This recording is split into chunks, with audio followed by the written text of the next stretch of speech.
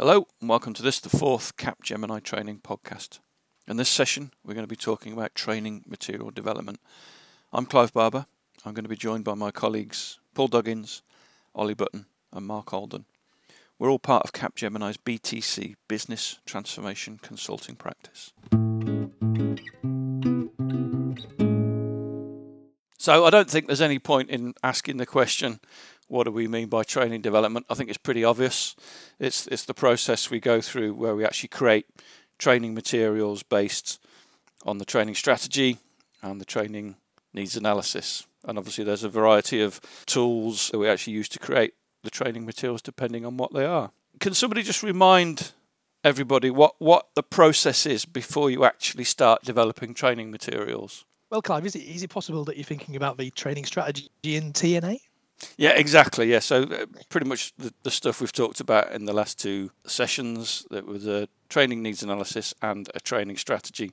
Now, I guess the training needs analysis, I think we agreed to call it the learning needs analysis, didn't we, is basically pointing out the materials that you need to develop, the methods that you are going to use to teach the materials. So basically that's your first point of call when you're actually going to start developing the materials. Have any of you used prototypes on the projects you've worked on just to make sure that the materials we're producing hit the mark with the customer? Yeah, many times. And in fact, prototyping is something that I've often done, not always, but often done as part of the initial strategy. So where we're discussing, with your stakeholders what the potential training types might be or might be appropriate, it's, to quickly mock up a wireframe or an example bit of content for something and say, look, this is an example of what we did elsewhere in terms of e-learning or something that supported a classroom type event and so on and so forth. So, yeah. I think it is particularly important because this tends to be the longest part of the training life cycle. So if you end up putting 15 people on a project that are developing training materials for 6 months, and then your customer or your sponsor turns around and says, well, that's not quite what we had in mind, you've wasted an awful lot of time and resource that you're going to have to redo. So that's why the prototyping and getting that sign-off is important fairly early on in the process. How big do you think the prototype needs to be? Does it just need to be a few processes, or maybe not even as big as that? I just think it's one example of everything that you're going to produce. So if it's a piece of e-learning, a process, a simulation, plus whatever else you're going to do.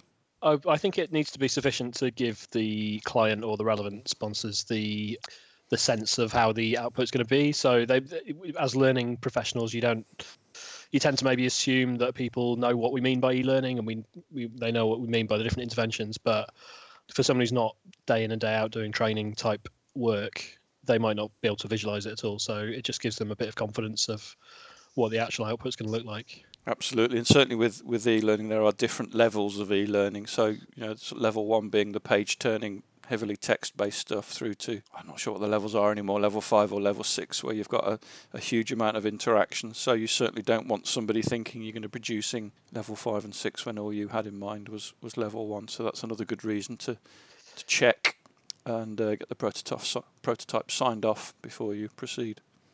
Yeah, and it's managing your expectations of your client as well, isn't it? So they don't get a nasty surprise at the end. For me, it's all about just giving them it's whetting the client's appetite, isn't it? And it's a little bit of a lesson in terms of the art of the possible.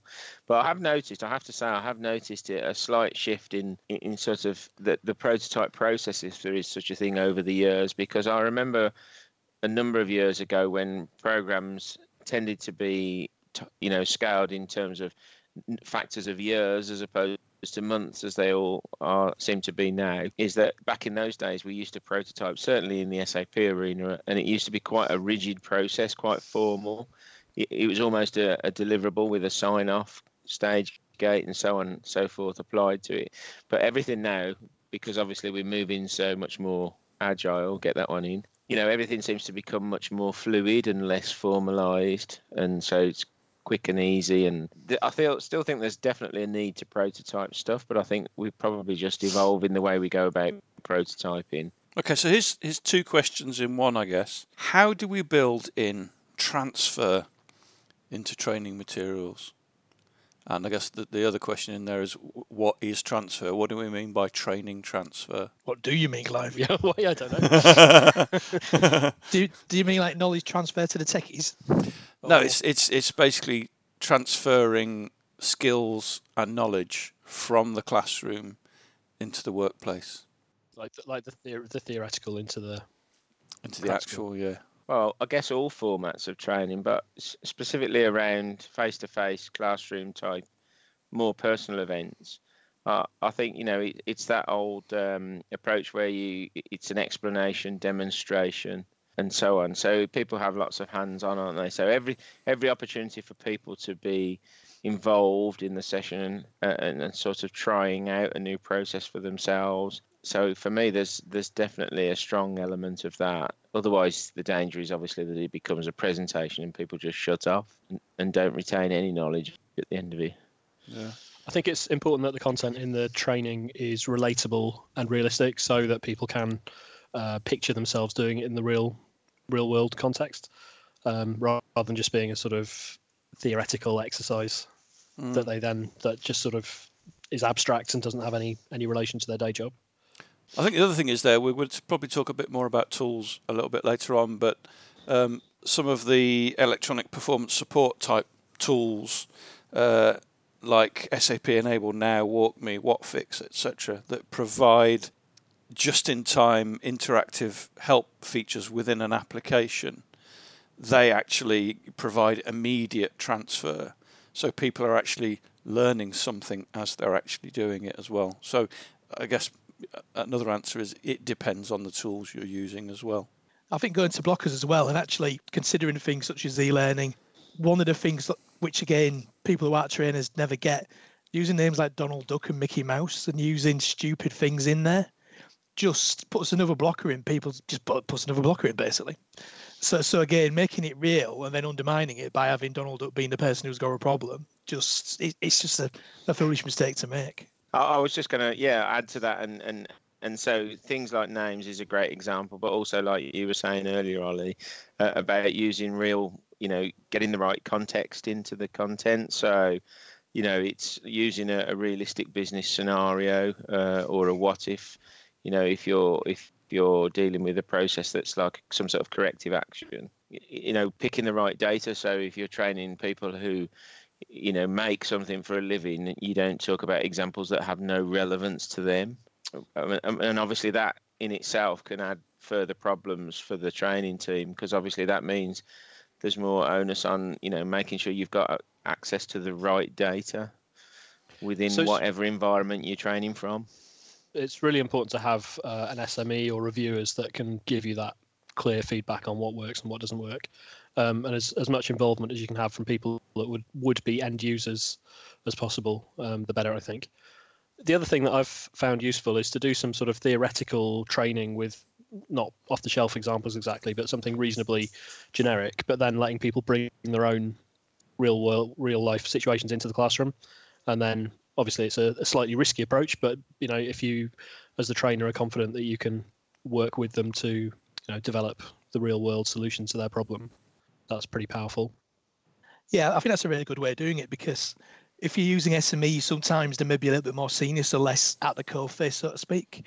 Whereas if you actually get the people in the classroom to do it, one, you really are getting the things that they do deal with on a day-to-day basis. And two, it also makes them feel better, because you're taking on their expertise. You're showing that you trust them to give you that expertise, and you're not pretending that you're a know-all who knows all the things that they deal with day in, day out. So yeah, I think that's a really good thing.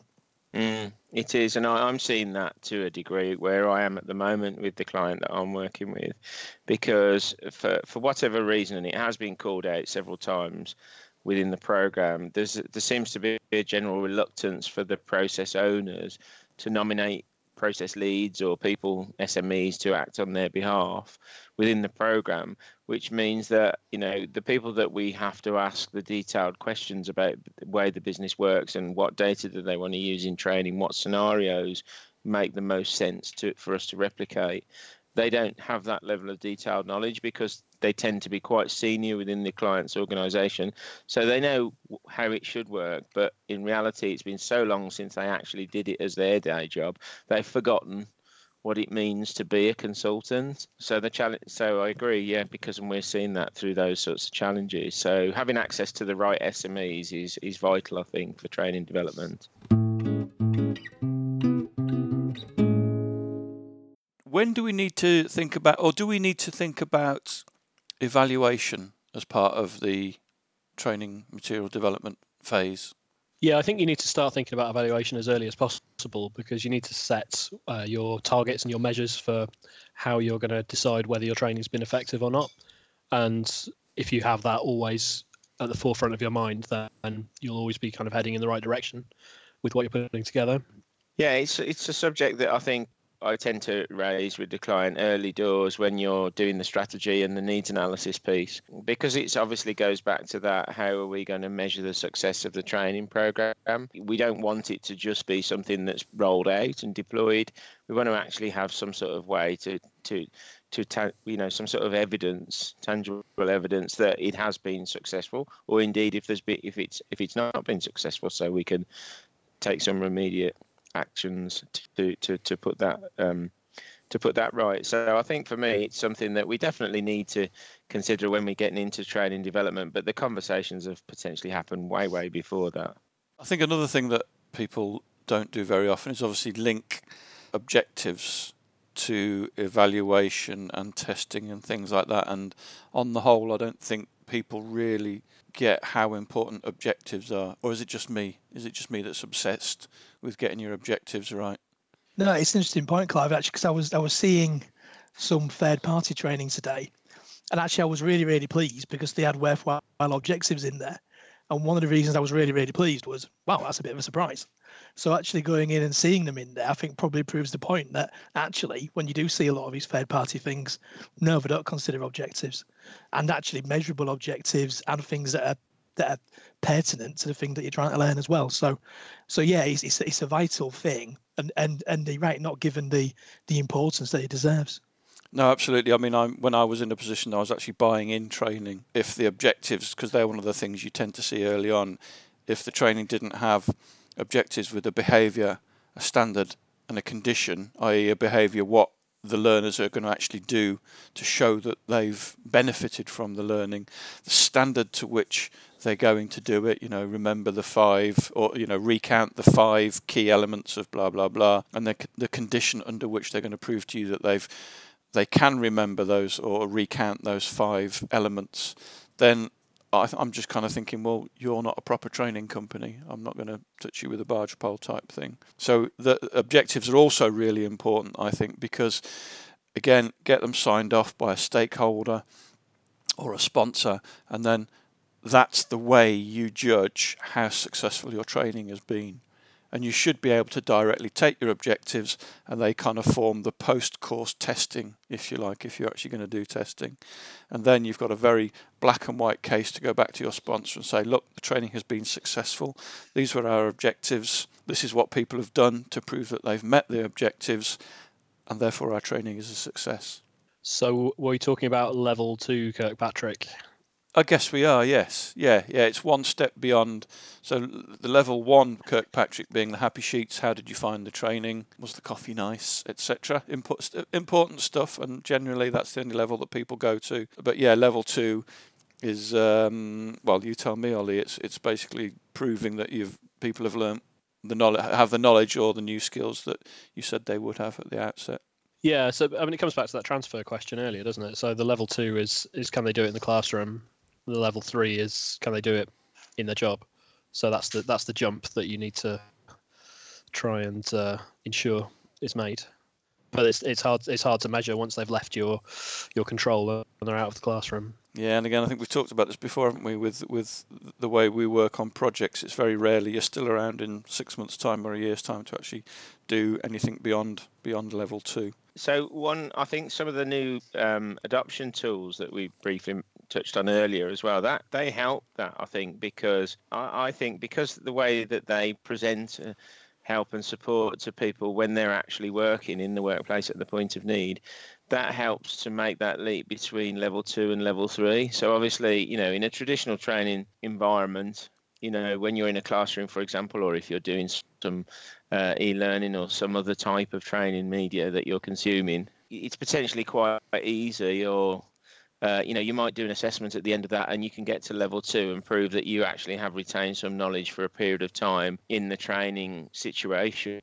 But then, as you say, Ollie, when you get to level 3 and prove that you have that level of competence in the workplace, that was quite a challenge, I think, and one of the reasons why perhaps, certainly from our perspective in Capgemini, we've perhaps not been as strong as promoting that level of assessment with some of our clients as we ought to have done. It's often not for the one to try, I hasten to add. But now with some of the newer tools we have in place, maybe there's an opportunity for us to take that leap into level 3 in a much easier way, so we can judge how well people are retaining the knowledge by the behaviour that they exhibit when they get back to their job, whether they're being supported, whether we need to walk them through a process or whatever, whether they're sailing alone and they're quite happy and quite capable of doing the job. So I mentioned testing a little bit earlier on, which is obviously very closely linked to objectives and evaluation and all that good stuff.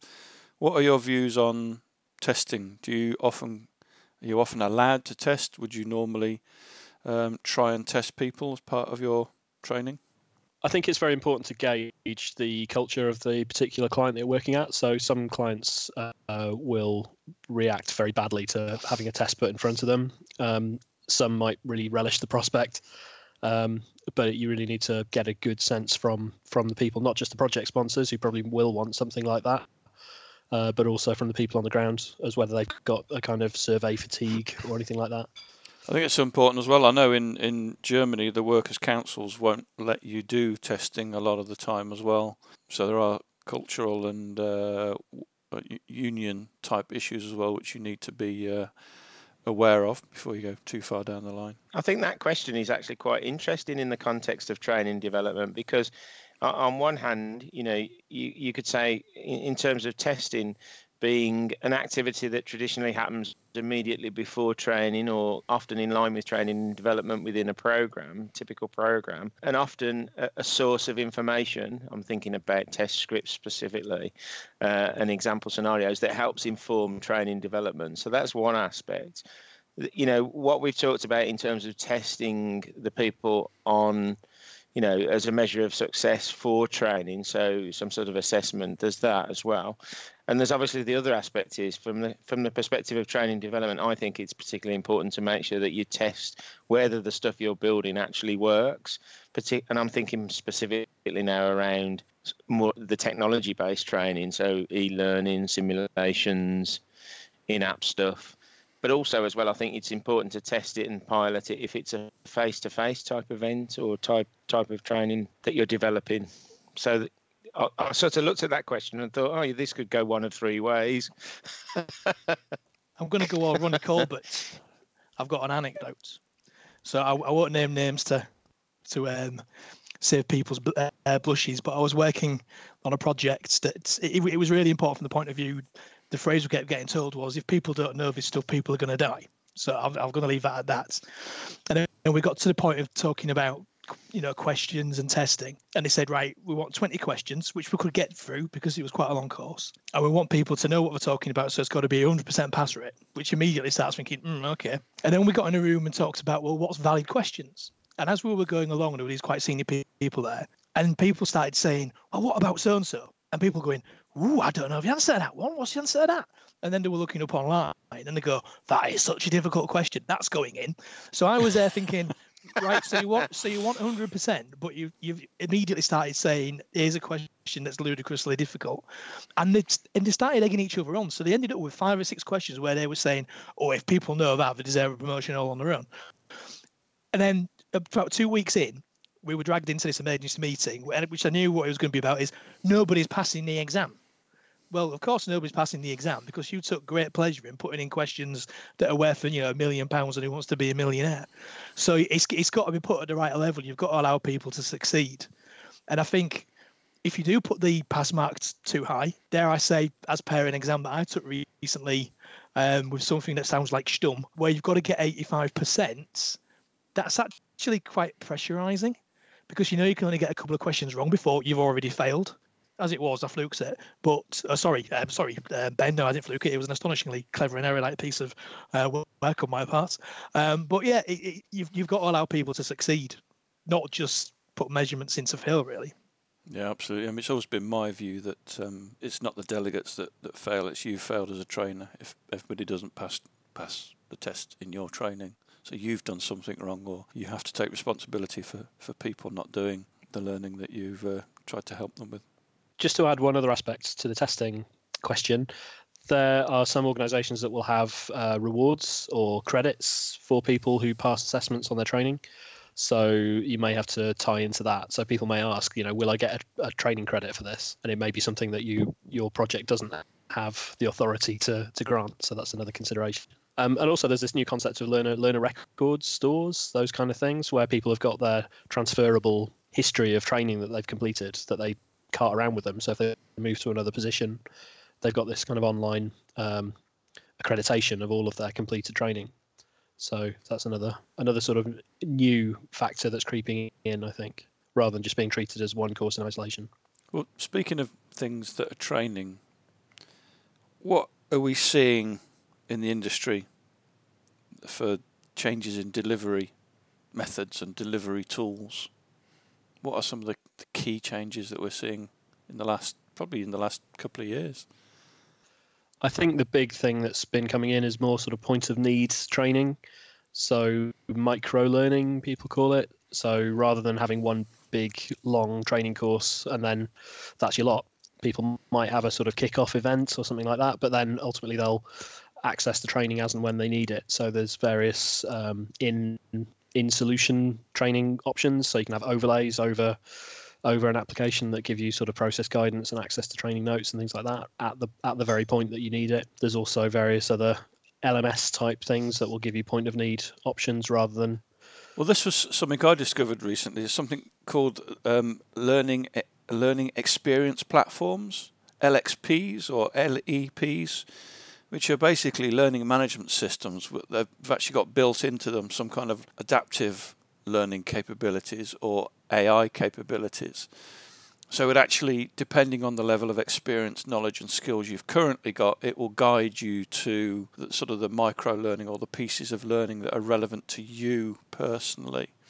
So I think along with those, the digital adoption systems or the EPSS systems, as we used to call them, you've got the LXP systems. Those things are being done now. They're real live applications that are actually, we can adopt relatively cheaply. When you start talking about virtual reality and augmented reality, I think that's technology that's not quite there yet, is it? For a daily use perspective, very exciting, but I don't think the tools are there yet to use it on a regular basis. It's still quite expensive. I'll tell you what, if we had this conversation in about a year, I bet it'll have moved on so much. The way it moves on in leaps and bounds is astonishing. It is actually. I mean, that's the best thing about technology. It's actually getting useful and easy to use and reliable. You're right. I think things may have changed massively in 12 months' time.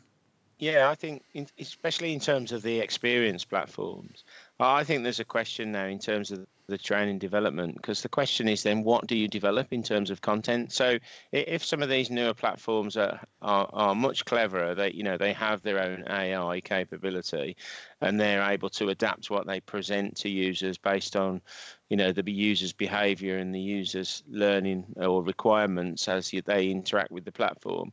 What does that mean from a training development perspective? So it may mean that actually we no longer need to create training materials about specific process, but we create lots and lots of bite-sized chunks that essentially cover everything, and then the platform presents what the user needs based on what the user is doing at that particular time. So maybe that's as we do more of this stuff, we might see that it's a shift as well in terms of what we need to do, because it might be that we're just creating content that covers everything, every scenario, but perhaps as a bite-sized chunk or a piece of micro learning, and then the platform or the technology, whatever it may be, that delivers that learning to the learner is doing the clever bit, which is only giving them the bits they need when they need it. Well, I think that's exactly right. So you can still be using your traditional tools, but the way there's the delivery systems that are actually delivering and using intelligence to actually focus on what that learner requires.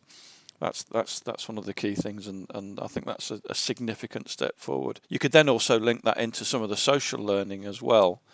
So you're actually getting user-generated training materials, and I'm always a little bit nervous about that, just allowing anybody and everybody to get stuck in, but some of the content is going to be worthwhile. So even if it's just a very simple YouTube video or something like that people can make available, then why not do something for your colleagues? Hopefully it won't do us out of a job, but but you never know. As ever with these things, there's another challenge of us generally being brought in to do a project. So it's going to be at an organisation which may already have an established training function that may have a variety of tools already in place that we have to go along with. There's also then the question of the sustainability of the materials. So any the stuff that Paul's talking about, where you have to create basically every possible scenario, someone's then got to update that and look after it and maintain it for the future. So it does add some complexity to it. And certainly what we're seeing where I am at the moment is that I think we might see a shift in terms of the trainer or training team, if you like, develops less because of the ongoing overhead of maintaining that content, and you start to move from a creation to a curation model. So more and more you are curating stuff that the vendor already provides, intermixed with or interwoven with its bespoke content that you're writing specifically with that client, just to keep it real for the people that are learning. I think that's a really important point, is looking at the cloud-based systems now that are getting updated and refreshed every couple of months, like the Oracle and the SAP. They're now actually starting to generate their own, content. So every time a new release is sent out, new training materials is automatically generated as well. There's less flexibility in cloud systems, so it's a case of you adopt your processes to match the system. So the system's not getting very customized. So basically, here's the training materials that you need, and why not? It's pretty rare that we go in on a project that's implementing something off the shelf, though, isn't it? There's always some degree of customization or bespoke.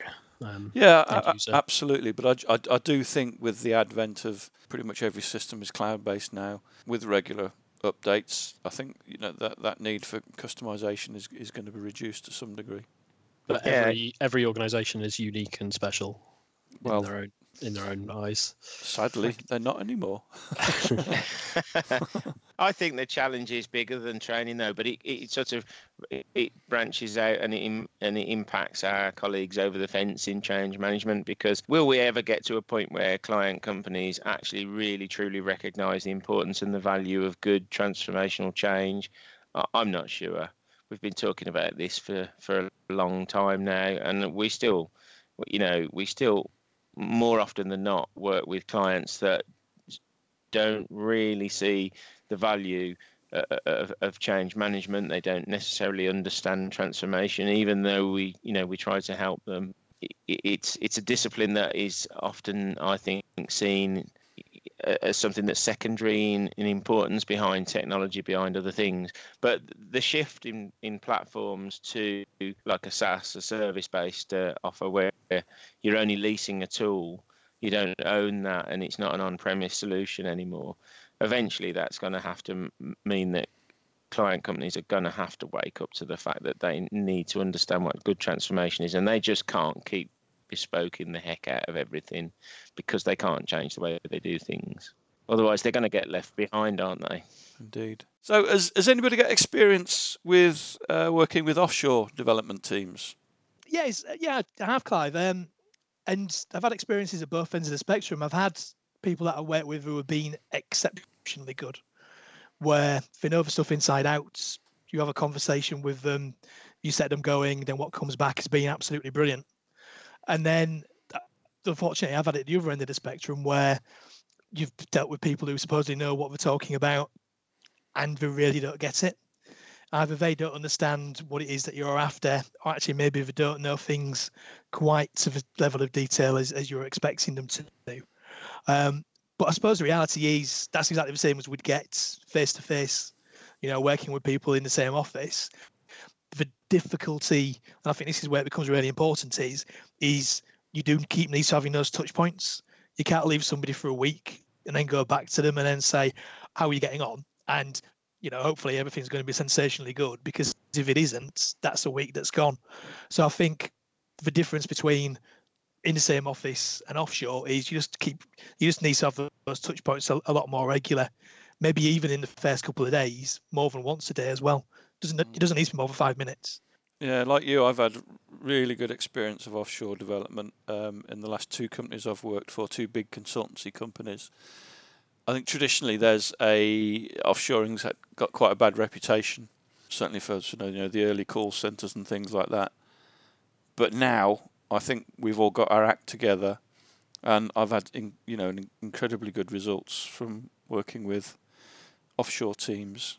I think the key thing is to get a very good manager in place that you've got a good relationship with. Again, set very clear objectives, very clear deliverables, dates, and exactly the type of materials that you want to be produced. And I think you can usually expect to be, as long as you're having maybe daily or twice weekly calls, as you say, with that manager to check on progress and sort any issues out. Make it very clear to them exactly what you want. That sometimes you're happy for them to challenge you if they think something is wrong, and all those kind of things. Then you can actually have very good, very very cost-effective outputs from offshore development. And I think it's fair to say, isn't it? We've seen some things from within our RightShore teams recently. Some of their visuals and things they can put together are just sensational. Yeah, phenomenal. Yeah, really way good better stuff. than I could do in a month for some days. So it's some of it's absolutely superb. Yeah, and generally you're dealing with a very capable, very intelligent, very highly qualified workforce. So how do you actually manage the development process? I think it has to be a very iterative process. You need to be checking in very regularly with your reviewers. You need to be making sure you're on track all the time. You need to have clear milestone dates so people know what's expected from them in terms of reviewing and providing feedback. And it'll depend on the team that you've got in place to some extent. If you've got a more experienced team that kind of know the ropes, you can probably be a bit more hands-off. But if you've got some more experienced people, or maybe some of the offshore people that you haven't worked with before, you need to put a bit of structure in place and make sure that they're checking in regularly and just going back and forth and regularly testing the water, making sure you're on track. Yeah, I think a development tracker as a tool is quite invaluable in this scenario as well, particularly where you're having to create or responsible for a team that are creating and developing lots and lots of individual assets, training assets, in whatever format they may be. It's quite a useful thing to plot the development in some sort of a tracker, because then obviously it's very useful then, because you can monitor progress and then feed that progress back to whoever within the program. And I've always found from experience that's very well received within the programs that I've been on, because it demonstrates that we're in control. We know what we're doing. We're developing against a plan, and we can track if we're sort of falling behind or going off plan very quickly, which sometimes in a training sense can be a little bit difficult, particularly on a large ERP type program where there might be a need to create an awful lot of material over an extended period of time. Okay, good. All right, so last question. You're presented with a scenario. We've got a new finance and HR system at a customer site. What is going to be your ideal training solution? I think the thing is, there's no getting away from it. And it goes back to the question about what's new in the world of training. There's still no getting away from certain points where you do need those bums on seats classroom sessions. And I think that classic accounts receivable, accounts payable, and the other one that I've forgotten that I hate. What's that one? General Ledger. Oh, General Ledger. Oh, my word. Can I understand that? No. And you can keep that in. There's no getting away from it, that you do need to get those people, because it's hardcore stuff. Whereas if it's getting your holidays in on an HR system or your expenses, then that's going to be a nice little bit of e-learning, short, to the point. So I know it's a cliche, but it is I am doing the speech marks, our blended approach, isn't it?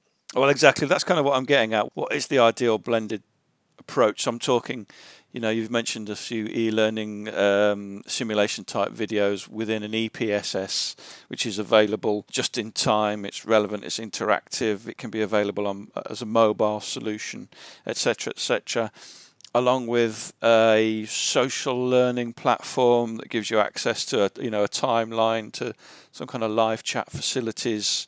You've got groups and teams. It gives you access to videos and images and surveys and Q&A type thing to experts and things like that.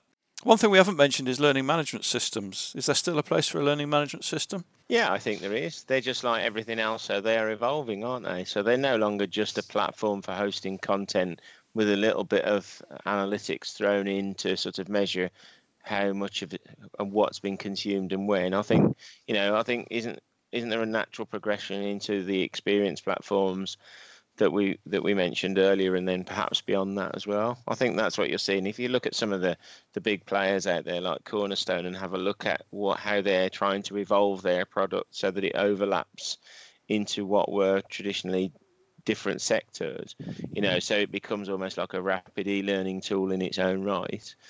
I still think they've got a part to play, providing they evolve with current trends. And I think, the one you mentioned, Cornerstone, are actually doing an LXP type development on that as well, to make it, adaptive and AI driven as well. So that's important. And I think quite a lot of them have got the social learning elements as well. So it's all good stuff.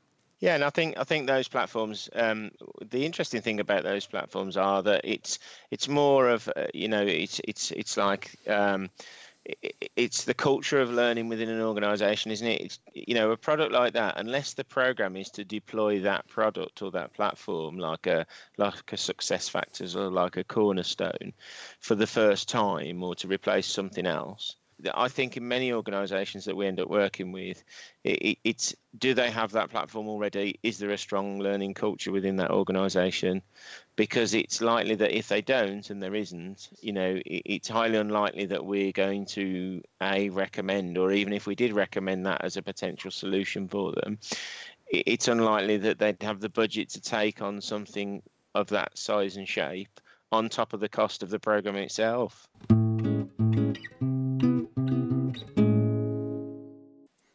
Well, that concludes this episode on training material development. In our next podcast, we're going to be talking about training delivery. Thanks for listening. I hope you'll be able to join us for the next one.